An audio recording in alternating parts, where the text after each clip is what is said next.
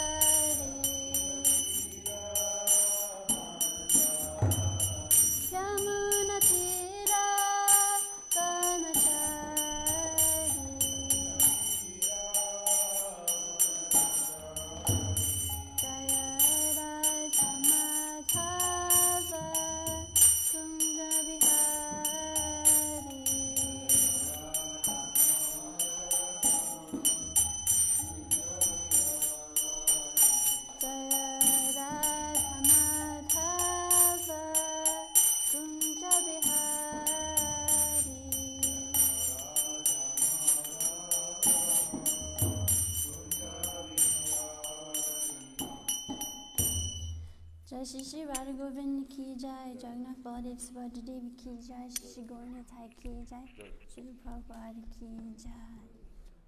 Om Namo Bhagavate Vasudevaya. Om Namo Bhagavate Vasudevaya. Om Namo Bhagavate Vasudevaya.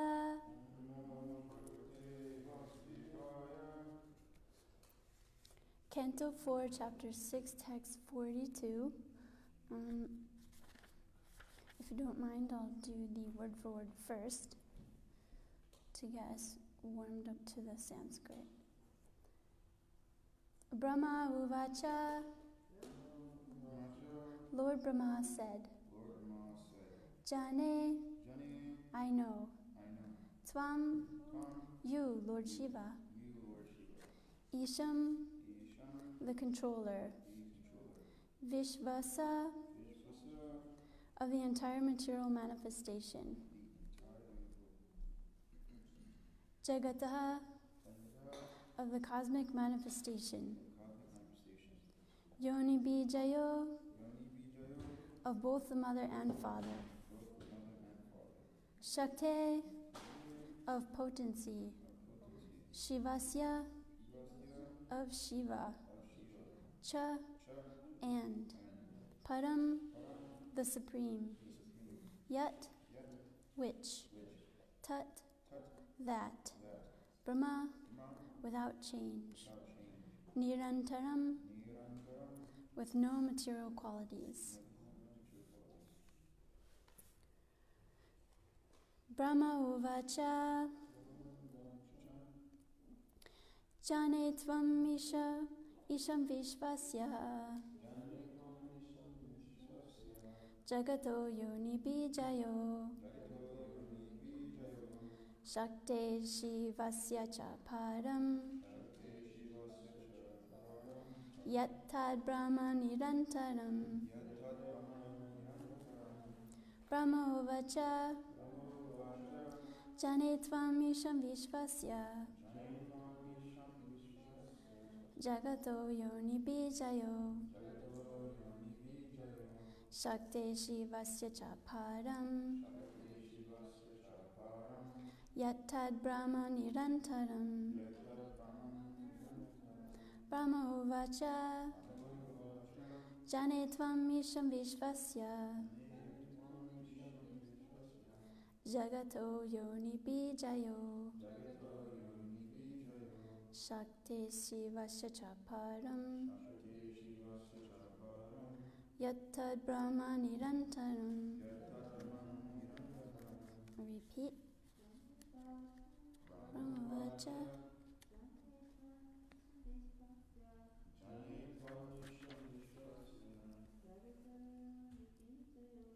Jagato Yoni Bijayo Shakti Shivasya Chaparam Yattad Brahma Nirantaram. Brahma Uvacha Jane Tvam Isham Vishvasya Jagato Yoni Bijayo Shakti Shivasya Chaparam Yattad Brahma Nirantaram. Brahma Uvacha Jane Tvam Isham Vishvasya Jagato Yoni Bijayo Shakti Shivasya Chaparam Yattad Brahma Nirantaram. Translation. Lord Brahma said, "My dear Lord Shiva, I know that you are the controller of the entire material manifestation, the combination father and mother of the cosmic manifestation, and the supreme Brahman beyond the cosmic manifestation as well. I know you in that way." Purport. Although Lord Brahma had received very respectful obeisances from Lord Shiva, he knew that Lord Shiva was in a more exalted position than himself. Lord Shiva's position is described in Brahma Samhita. There is no difference between Lord Vishnu and Lord Shiva in their original positions, but still Lord Shiva is different from Lord Vishnu. The example is given that the milk in yogurt is not different from the original milk from which it was made. And I'll just read text 43 as well. Tvam eva bhagavane taj jiva shakto svarupayo vishvam srijasya pasyatsi kritan urna patoyata. Translation. My dear Lord, you create this cosmic manifestation, maintain it, and annihilate it by expansion of your personality, exactly as a spider creates, maintains, and winds up its web. Purport. In this verse, the word Shiva Shakti is significant. Shiva means auspicious, and Shakti means energy. There are many types of energies of the Supreme Lord, and all of them are auspicious. Brahma, Vishnu, and Maheshvara are called guna avatars, or incarnations of material qualities. In the material world, we compare these different incarnations from different angles of vision. But since all of them are expansions of the Supreme Auspicious, all of them are auspicious, although sometimes we consider one quality of nature to be higher or lower than another. The mode of ignorance, or tamoguna, is considered very much lower than the others, but in the higher sense, it is also auspicious. The example may be given herein that the government has both an educational department and a criminal department. An outsider may consider the criminal department inauspicious, but from the government's point of view, it is as important as the education department, and therefore the government finances both departments equally without discrimination. Om Gyanatimirandasya Gyananjana Shalakaya Chakshurinminitam Jena Tasmai Shri Gurave Namaha. Namo Vishnu Padaya Krishna Prastaya Bhutale Srimate Bhaktivedanta Swaminiti Namine. Namaste Sarasvati Deve Gauravani Pracharine Nivishesha Shunyavadi Pastyata Deshatarine. Vanchakalpatarubhyascha kripa sindhubheva cha Patitanam Pavanebhyo Vaishnavebhyo Namo Namaha. So, the reason why I read 43 is because I felt that we could include some of the subject matter mentioned in the purport that Srila Prabhupada mentions and discuss it today. Today is the election day in the United States, and Srila Prabhupada is talking about different government departments and how, from the government's point of view, both need to be funded and both are important, although one may be considered from some people's perspective inauspicious and from other people's perspective auspicious. So Krishna set up this world, putting deputies in charge of various areas. So he has the guna avatars, the incarnations of the modes of goodness, passion, and ignorance. We've got Sattva-guna, Rajaguna, and Tamaguna. And so we have Brahma, Vishnu, and Maheshwara, that's Lord Shiva. And later in the 4th canto, in the 11th chapter, Swayambhuva Manu explains to Dhruva, when he's preaching to Dhruva actually about when Dhruva is killing the yakshas, he starts killing them too much.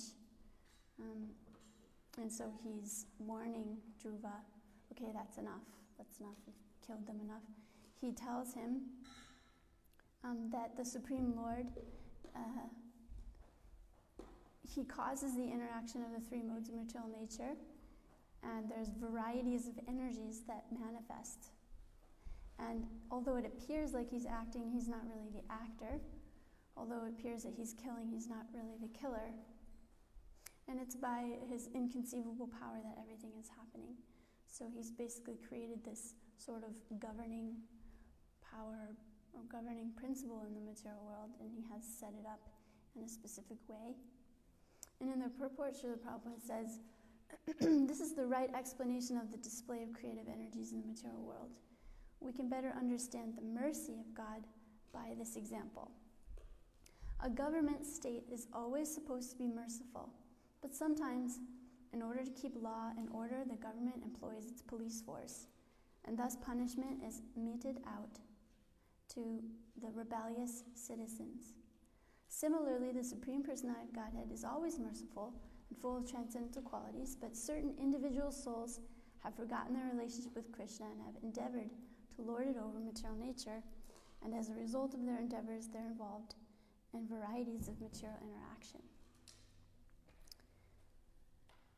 And so he also gives the example in the purport how it's elaborating on the verse that it's explained in the Vishnu Purana that fire, although fire is situated in one place, the heat and the light produced by the fire, they act in different ways.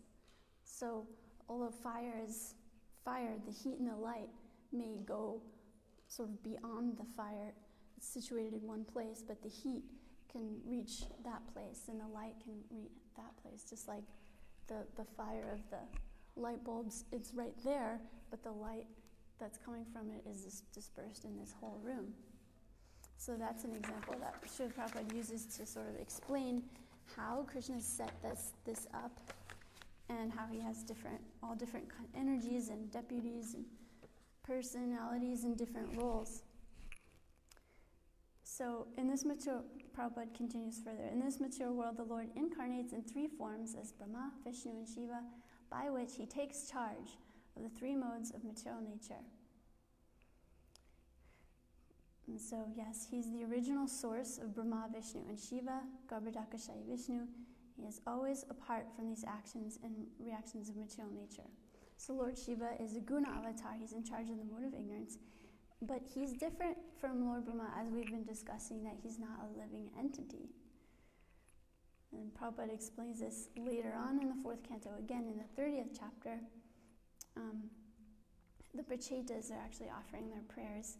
They say, although a living entity like us, Lord Brahma is exalted due to his pious activities. Therefore, he is given the high post of Brahma.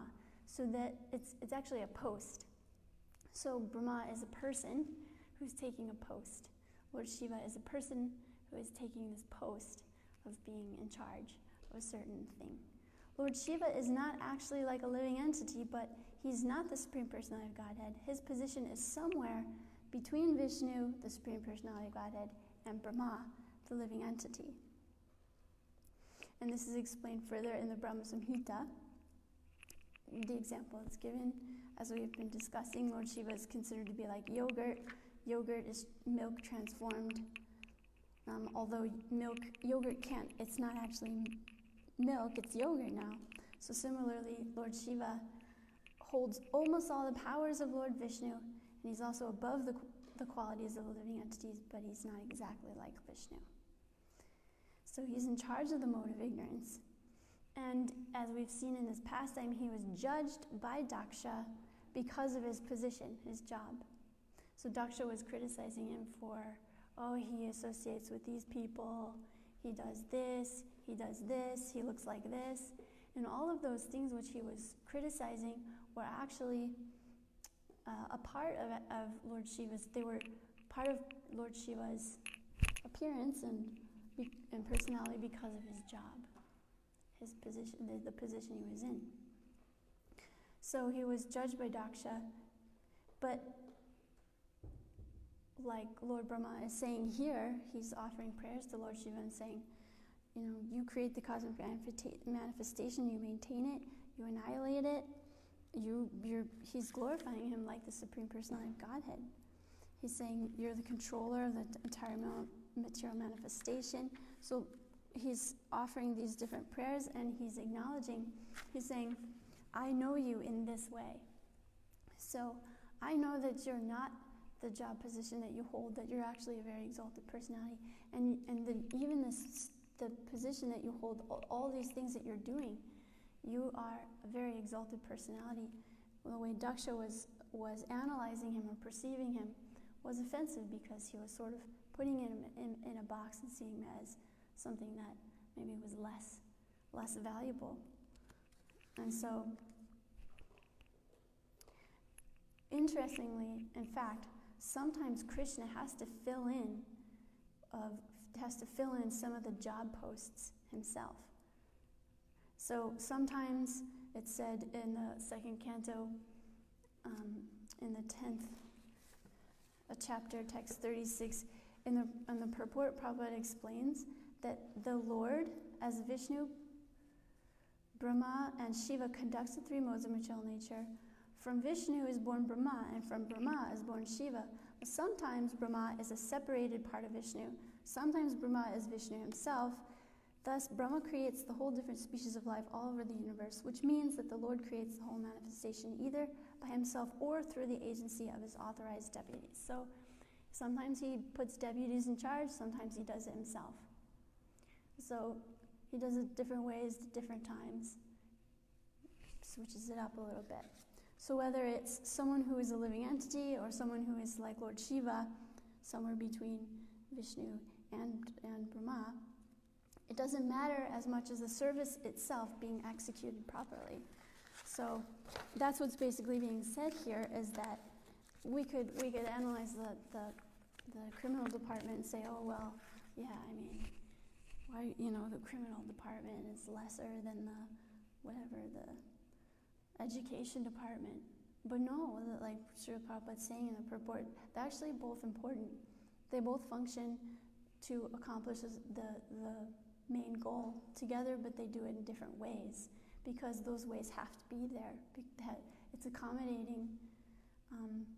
There's different ways of accomplishing something because living entities, which we'll discuss further here. So in fact, actually, it's glorious that such a personality like Lord Shiva, he's so willing to accept this role in service to Krishna, even at the cost of being perceived negatively, like he was with Daksha.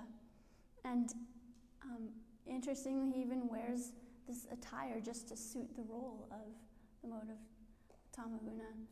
So sometimes we have to see, are we judging someone's character based on the role or service or job they have? And are we willing to do different kinds of services that maybe we don't find so interesting or unpalatable, but knowing that it has to be done and it's in Krishna service either way. And one question I was thinking was, okay, so why did Krishna set up this material world in this way to have three modes? Why didn't he just set it up for the mode of goodness? Why couldn't it just be like, oh, everything's, why don't you set it up this way? But it says later in the next chapter, we're on chapter 6, but in the next chapter, Lord Brahma will explain further, and I'll just read it now because it relates to today's topic. It's in the 7th chapter. Lord Brahma says, wait, no, it's not Lord Brahma. Actually, it's, anyways, I don't know what it is right now, but, Maitreya. So, my dear great and powerful Lord Shiva, you were created first from the mouth of Lord Brahma in order to protect the Brahmanas in pursuing education, austerities, vows, and self-realization. As protector of the Brahmanas, you always protect the regulative principles they follow, just as a cowherd boy keeps a stick in his hand to give protection to the cows.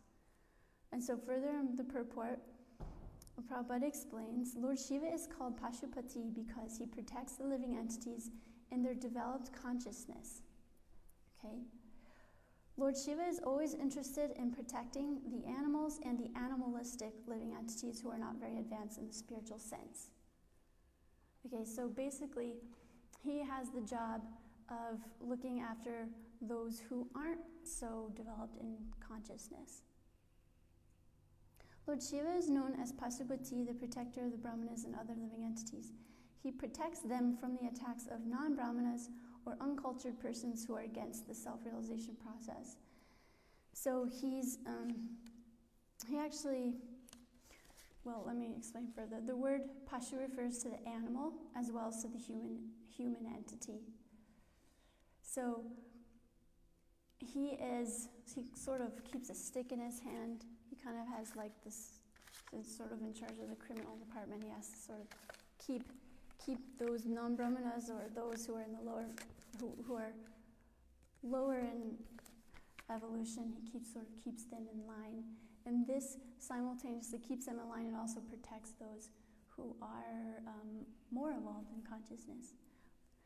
So Prabhupada explains further that Lord Shiva's aim in destroying the Daksha Yajna was to punish Daksha, because by neglecting him, Lord Shiva, Daksha was committing a great offense. Lord Shiva's punishment was just like that of a cowherd boy who keeps a stick to frighten his animals. So a cowherd boy isn't there to beat his cows. He's actually there to take care of them and tend the cows. But he holds a stick to show that sometimes there may be some rebellious one that decides they want to do it a different way, and he shows him the stick. So sort of there's that threat there. Lord Shiva's punishment was just like that of a cowherd boy who keeps a stick to frighten his animals. It is commonly said that to give protection to animals, a stick is needed because animals cannot reason and argue. Their reasoning and argument is argumentum and ad baculum. Unless there is a rod, they do not obey. So some people have to be shown the rod to obey, and some people don't. They know, if I do this, then this will happen, so I'm not going to do it. Others, they may know it and just decide to do it anyway, or they may not know it and they have to learn that it's bad by being shown a stick. Oh, this is bad. I wonder why it's bad. So force is required for the animalistic class of men, whereas those who are advanced are convinced by reason, argument, and scriptural authority. So, persons who are simply attached to Vedic rituals without further advancement of devotional service or Krishna consciousness are almost like animals, and Lord Shiva is in charge of giving them protection and sometimes punishing them as he punished Daksha. So Lord Shiva wasn't eager to punish Daksha. In fact, he was very reluctant and he kind of waited it out. He didn't want Sati to go. He knew, he had a strong feeling, he knew if she goes, Daksha's not going to be receptive to her peacemaking attempts. But he let her go. And so she did. So this world is designed perfectly by Krishna to reform or spiritually evolve us in our desires if we choose to do so, and if we don't want to, we really won't. So just like a person who, although suffering so much, finds prison to be actually more comfortable than being out in the real world where they have freedom. And a prisoner may actually blame the government or the law enforcement, or even say like, oh, the judge that I had particularly, or the officer who arrested me for being in, they could blame them for them being in jail. But ultimately, from a very basic sense of the scenario, like, I know we could get into this more, but if they hadn't done the crime, they wouldn't be there. Anandamari is locked out. So they could say, oh, I didn't, or someone could say, man, why was I punished? I didn't know that was wrong.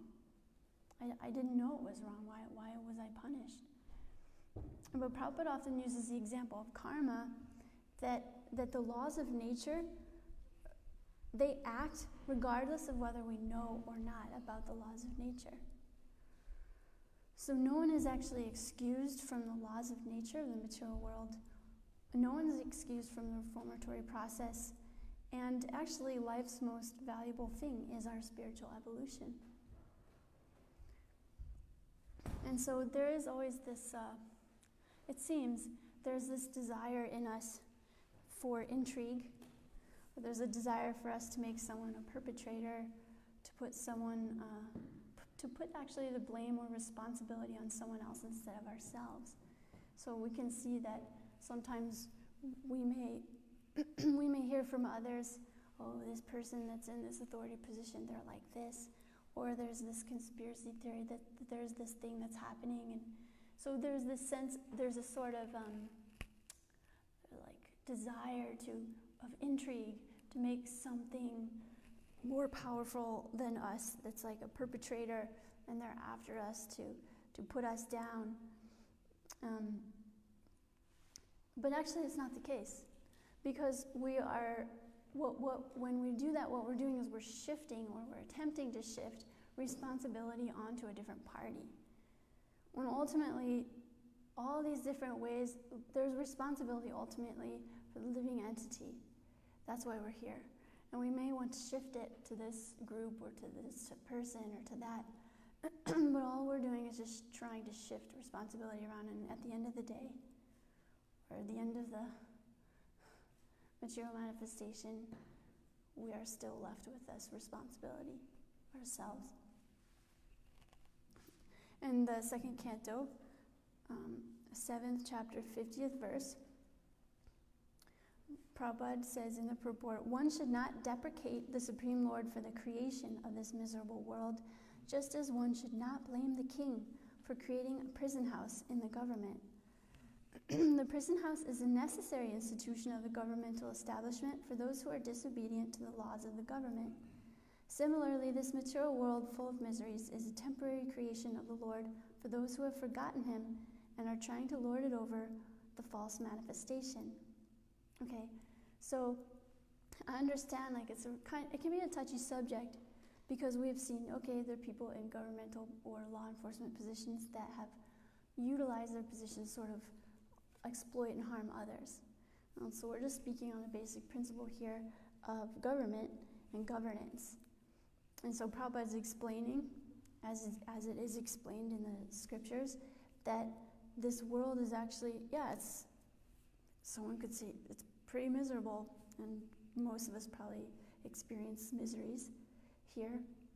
But we shouldn't blame Krishna for creating it. Just like, why would we blame the government for creating a prison house? I personally would rather have certain people in jail than being my next door neighbor. So then Prabhupada explains further. He, however, Krishna, is anxious, always anxious to get the fallen souls back home, back to Godhead. And for this, he has given so many chances to the conditioned souls via the authoritative scriptures, his representatives, and his personal incarnations also. Since he has no direct attachment to this world, he is not to be blamed for its creation. And actually, it said that its creation has developed because of the desires of living entities to lord it over material nature. Otherwise, we wouldn't be here if we didn't want to do that. And he actually really wants to be back in the natural relationship with the living entities of love. And he doesn't really want us to be here. He doesn't really want to have this kind of relationship with us. Just like a parent would rather not have to chastise the children. A parent would rather say, hey, if you do this, this is going to happen. You're going to get hurt. So don't do it. And the child doesn't listen and decides to do it anyway. I say, hey, I told you before, if you do it again, that's going to happen again. It happens again. Listen, if you do it one more time, then I'm going to have to really discipline you. And so that's what happens. So when we don't take responsibility, we put ourselves in a position of disempowerment, and we experience the result of our actions, which is basically taking responsibility. We're forced to take responsibility by experiencing the reaction of our actions. So we can't really ever get away with it. But interestingly, when we apparently don't take responsibility for it, the responsibility is still put on us, and that's really what this whole material world is. This whole creation is because I want to switch this relationship around with Krishna. I want to switch it around. I want to be able to experience, and then not even that. It's not even like we're taking Krishna completely out of the picture, and we're making him just like this inanimate energy stuff. We're sort of depersonalizing him, and then using this energy and stuff, which is actually his divine nature, but it's a material energy, and we're using it because we want it for us. So we're taking him out of the picture, and then we're using all this stuff for ourselves. So it's like the whole material world is basically created in a wrong way of empowerment or relationship with Krishna. He has to actually do all this because we want to flip it around, and at the end, flip it around with him, and at the end we enjoy it, and he becomes a sort of non-person objective energy. It's basically what's happening. And he says, even this material energy, it's Daiviyesha Gunamai, Bhagavad Gita 7:14. It's actually all my energy, and it's divine, but yes, it's consists of the three modes, and it's difficult to overcome. But to those who have surrendered unto me, they can easily cross beyond it. So we want why we're here is because we made some decision, and we want to use the material energy to serve us. So Krishna isn't personally serving us in this way, but he has his representatives and deputies, which are, and I don't know, I'm just guessing, but I'm probably sure they probably would rather be doing something else, just like I would rather sit and paint with my kids than have to show the stick and tell them if they don't clean up their rooms, then they won't be able to go play with friends. I'd rather not do that. And we even can see that sometimes caretakers or parents or anyone in authorities, they have to show the stick sometimes. They have to do this unpalatable work. Sometimes, I remember, I was just talking to Tusha about this the other day, that sometimes when your baby falls asleep at night and they don't have a fresh diaper on, if they fall asleep with a soiled diaper, they'll get a diaper rash if you let them sleep in it. Like if they've gone to bed at night, and they'll get a terrible rash. And what that means is they'll suffer, and that you, as a parent, that means you have to do so many remedial measures after the fact. So you have to wake them and by changing their diaper. And sometimes I remember I'd create these tactics to really carefully open the diaper and not wake the baby up, and try to somehow change the diaper like a ninja without the baby waking up, because if the baby wakes up, they're so angry that you've disturbed their sleep. Their diaper is coming off, it's all wet, they feel cold. You have to wipe them and put a fresh one on. But it's so nice. It's better when they have a fresh diaper on, but you had to wake them up from their sleep. And I was just talking with someone the other day who works with the elderly who have memory loss, and they were saying that they had one person at night who had fallen asleep, and they had soiled their, basically like their elderly person diaper, and they had to wake the person up and like take the diaper off, put them in the shower them down, put fresh clothes on, because even their clothes had been soiled too, and before going to sleep. And that person was so upset with them that they were saying, "You don't care about me. You just want to hurt me. You're just doing this because you just want to they were saying all this, and the person was like, "I don't really want to do that. I have to touch your poo. I have to put you in the shower. I'd rather just let you sleep through, but it's going to hurt you if I don't do this." And but from the elderly woman's perspective, she was thinking, "Oh, you're terrible. And she was telling, "You're terrible." And she was doing everything she could to resist. She was like falling on the floor and pushing and punching, right? And this is common. Like apparently this person I was talking to was saying, like, this is what we deal with on a regular basis. So just, seeing, like, if you look at these examples and think, oh, okay, like that's a tough position to be in. And when we talk about government, we could say, like, yeah, we should defund the police, and we should put more resources in the education department. We should do like this. We should do like this. But really, what we're doing is we're just shifting responsibility around. Is something wrong? Yeah, Jennifer says she can't hear. Oh. Does the receiver have a light on it?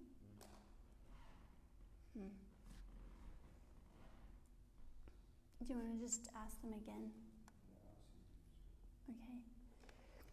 So, I don't want to get too, I thought it would just be a little appropriate. We could just talk a little bit about government, but basically we're shifting in government.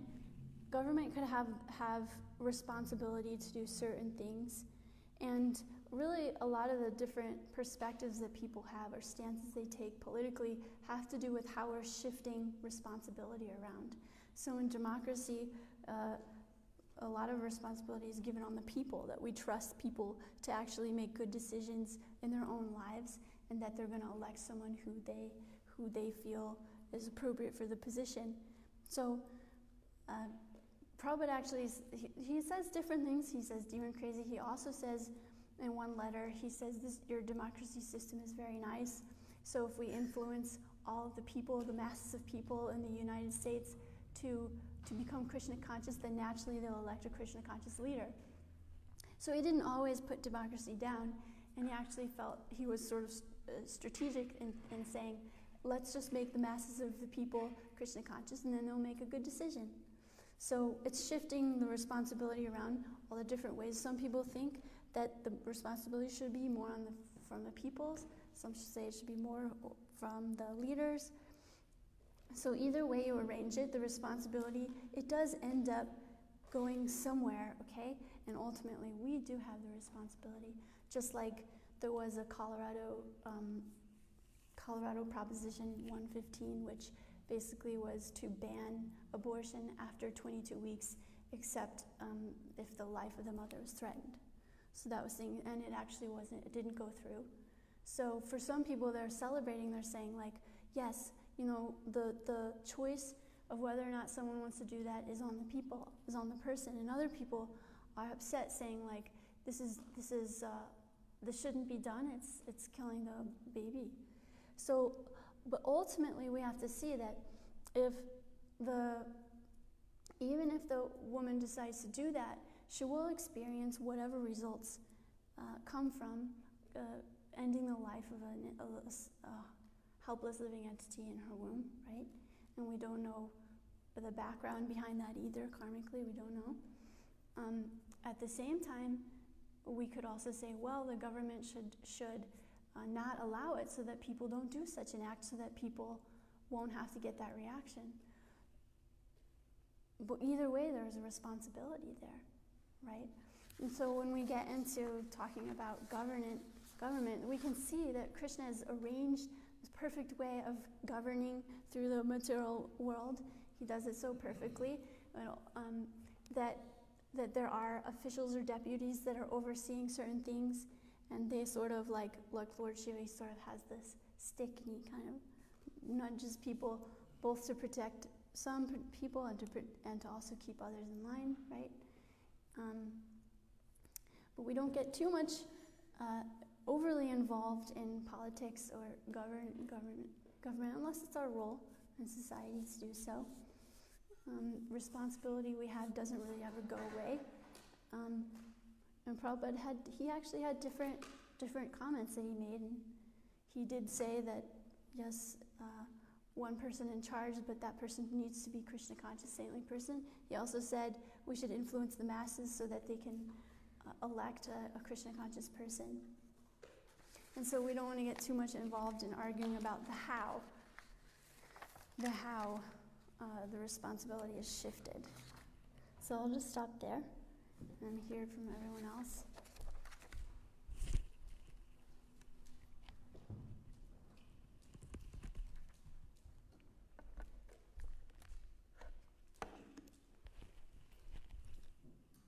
For those points, this comedian George Carlin has a little bit about voting. He said, basically he's saying, if there's an incompetent, nonsense person in the office, it's like, where'd that person come from? He said, from you, from all of you. So it's like, so he's making this whole point, this whole bit about that when you have a population of incompetent cheaters and liars, and you're going to elect an incompetent cheater and liar. It's kind of just a funny point, but this point that Prabhupada's making also, where it's like, ultimately what's going to be most influential is influencing the mass of people. But then I'm also appreciating this point that you made. That ultimately comes to personal responsibility anyway. Even if the government makes some choice, even if some vote gets passed, still individuals are responsible for. We hear too that responsibility is distributed to the king and the leaders and rulers, or karma rather, but still the responsibility is on the individual making any decision in any given circumstance, and that goes for from the macro level to the micro level, where if I make a decision in my life, other people may have been involved or may have influenced me or whatever, but I'm still getting the reaction because I made the choice. And being, I think, I was appreciating at this point in which the world is to kind of recognize that agency that we've been given, and we want freedom, we want agency as living entities, and then the tendency can be there to complain about punishment, but those things are, or reaction, but those things are in common, they come together. So I just appreciate that. In a few different places, Krishna is telling Arjuna that we shouldn't be attacked. We shouldn't hate the results of our activities, the fruits of our activities. Like in 5:3, one who neither hates nor desires the fruits of his activities is known to be always renounced. Such a person free from dualities easily overcomes material bondage. So when something happens, we don't necessarily hate that thing that happens, but we just do the proper work in the proper place at the proper time. We don't have to fear the troublesome effects if we do it that way. And if we don't do it that way, then the stick of the material energy will sort of prod us a certain way by us experiencing a result. And it said that that person who understands transcendence, such a person who's in transcendence is understood as the most intelligent. And so, yeah, I mean, if we wouldn't have to have the modes of material nature and all this whole world, this whole material world, if we just got back into our place with Krishna.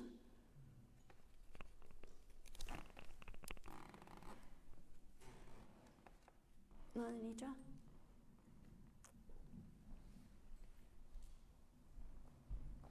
I was thinking how Prabhupada established his purposes of his kind, much of it is field of education, to give people, help them to make to see the value of Krishna conscious life and things like that. But in the meantime, most people think education is, pretty important and they want to sort of emphasize that, and then institutions is very important. But they see the value of both, and especially for spreading Krishna consciousness, Prabhupada himself would go into the prisons in Delhi and like that, do programs there. So that don't really see the value of the criminal department. Is it because they're, they don't see that they're criminals, or what? How can devotees help them to appreciate the value of all these different aspects for a godly civilization? Yeah. Well, I mean, I remember when Urmila Prabhu, she was saying that there were some studies done, and they were saying that punishment was less effective than working with someone and helping them transform. And so, yeah, it's true. If we educate people, then we should always try that first, and we should see is someone, what's their nature, how will they respond. So we try, first educate, first inform, educate, inform. That's why, education is really important. We have to have that. And it is preferred. And then if it doesn't work, okay, then we might have to learn a different way, right? Just like you say, don't touch that fire, your finger will get burned. Okay, I won't. But then, don't touch that fire, your finger will be burned. This is like the higher class or higher intelligence person, they learn by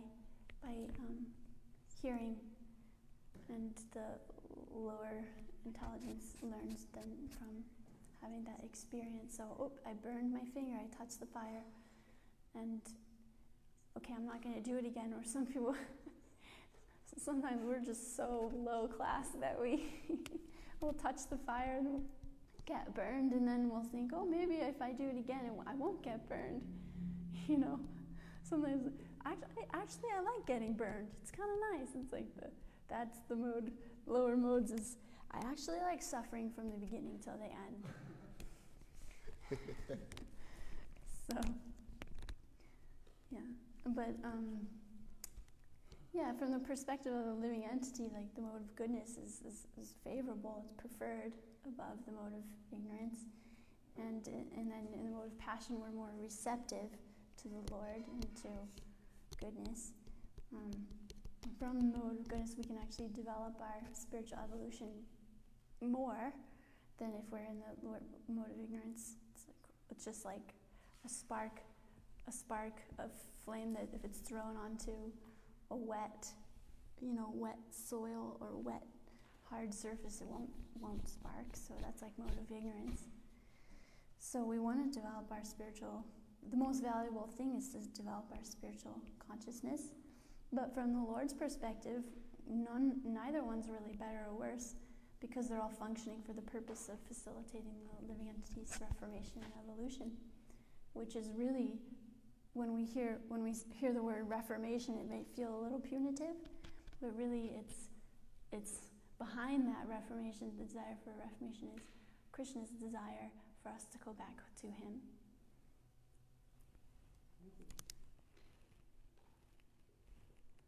Will you switch the camera? Thank you. I like that point that it's a tendency of somebody who's trying to avoid responsibility to, I mean, you didn't use this word, but like outsource their liberation to a material entity. It could be political, it could be whatever. I was talking to my Guru Maharaj about this because I had noted that in the last few months with the, I mean, practically in recent memory, unprecedented amount of turmoil that's happening around the world. I mean, I'm a monk and my life is also affected, so if you're out doing everything else that normal people usually do, you're really affected. And I was talking about how I've noted that even devotees, even ones that I have a lot of respect for sometimes, have gone kind of down the rabbit hole about conspiracy theories and things like that. And he pointed out that it's a psychological function that people often will take shelter of that. He mentioned that his mother used to be a sociologist, and she noted that in the 60s, when that was also like generationally a time of big upheaval and change, there was a lot of conspiracy theories then too. And she did an essay, she did some research showing that when people are going through turmoil, certain kinds of personalities lean on that. For example, in the 60s, it was the whole, like, I don't know if anyone knows about this, but there was this idea that Paul McCartney was actually dead, and the Beatles were covering it up, and there were like hidden things in the records we played backwards. There's all kinds of, right, there's all kinds of funky ideas they had about that, right? And of course he wasn't dead, it wasn't some massive conspiracy, and they weren't channeling extra supernatural forces played backwards through the records as far as I know. But the same people who are perhaps predisposed to appreciating that reality is much more funky than we give it credit for will come to Krishna consciousness, because the Bhagavatam admits that reality is pretty far out. Mm-hmm. And those same persons are also predisposed to perhaps leaning into like a conspiracy theory to give them some psychological relief when times are really, really difficult to understand. And when he said that, I realized that it made total sense.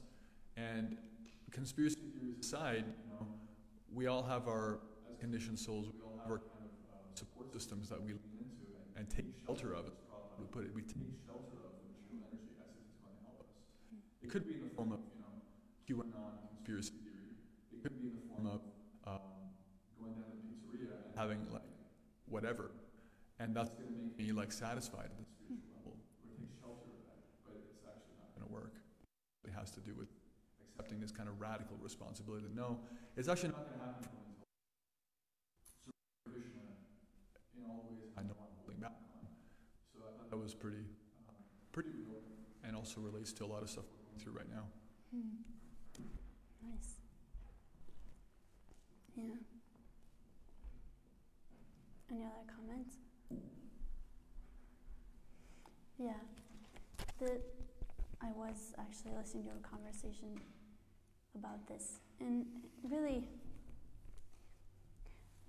no matter how it goes, there is going to be, ultimately we all will experience the results of our actions, and whether a government has some power or responsibility, because basically power means responsibility, and basically responsibility means power, that no matter which way we shift it, it's going to end somewhere, and whether we have someone doing it for us or not, we ultimately still have to take some responsibility for the fact that we're here.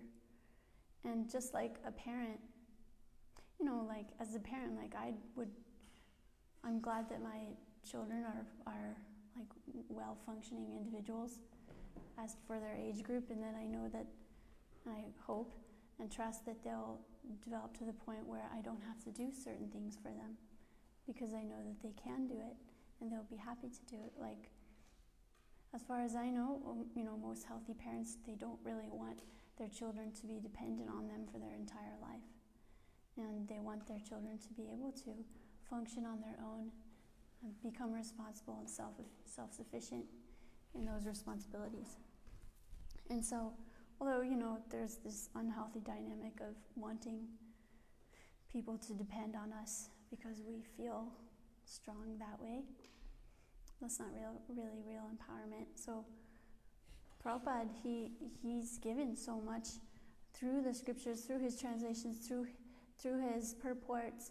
He's really pushed book distribution because he wants people to be informed and educated so that we can come to the point where we're basically liberating ourselves from this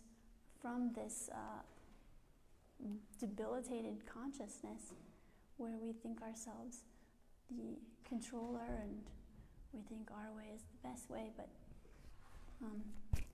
his vision and mission was to really get the education out, educate.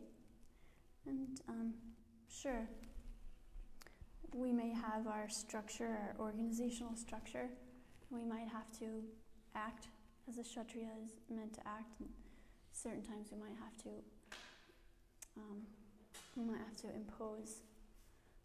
enforce certain rules. So just thought that would just be a relevant thing for today. So whoever ends up being the president, we pray that more and more people become Krishna conscious, and that we can ultimately, as a mass of people in the United States, come to the point of recognizing that the ultimate role of the leader is to help others become Krishna conscious. So let's pray and share Krishna consciousness with others. We'll end there, in case anyone has any other closing remarks. Srila Prabhupada ki jai, Srimad Bhagavatam ki jai.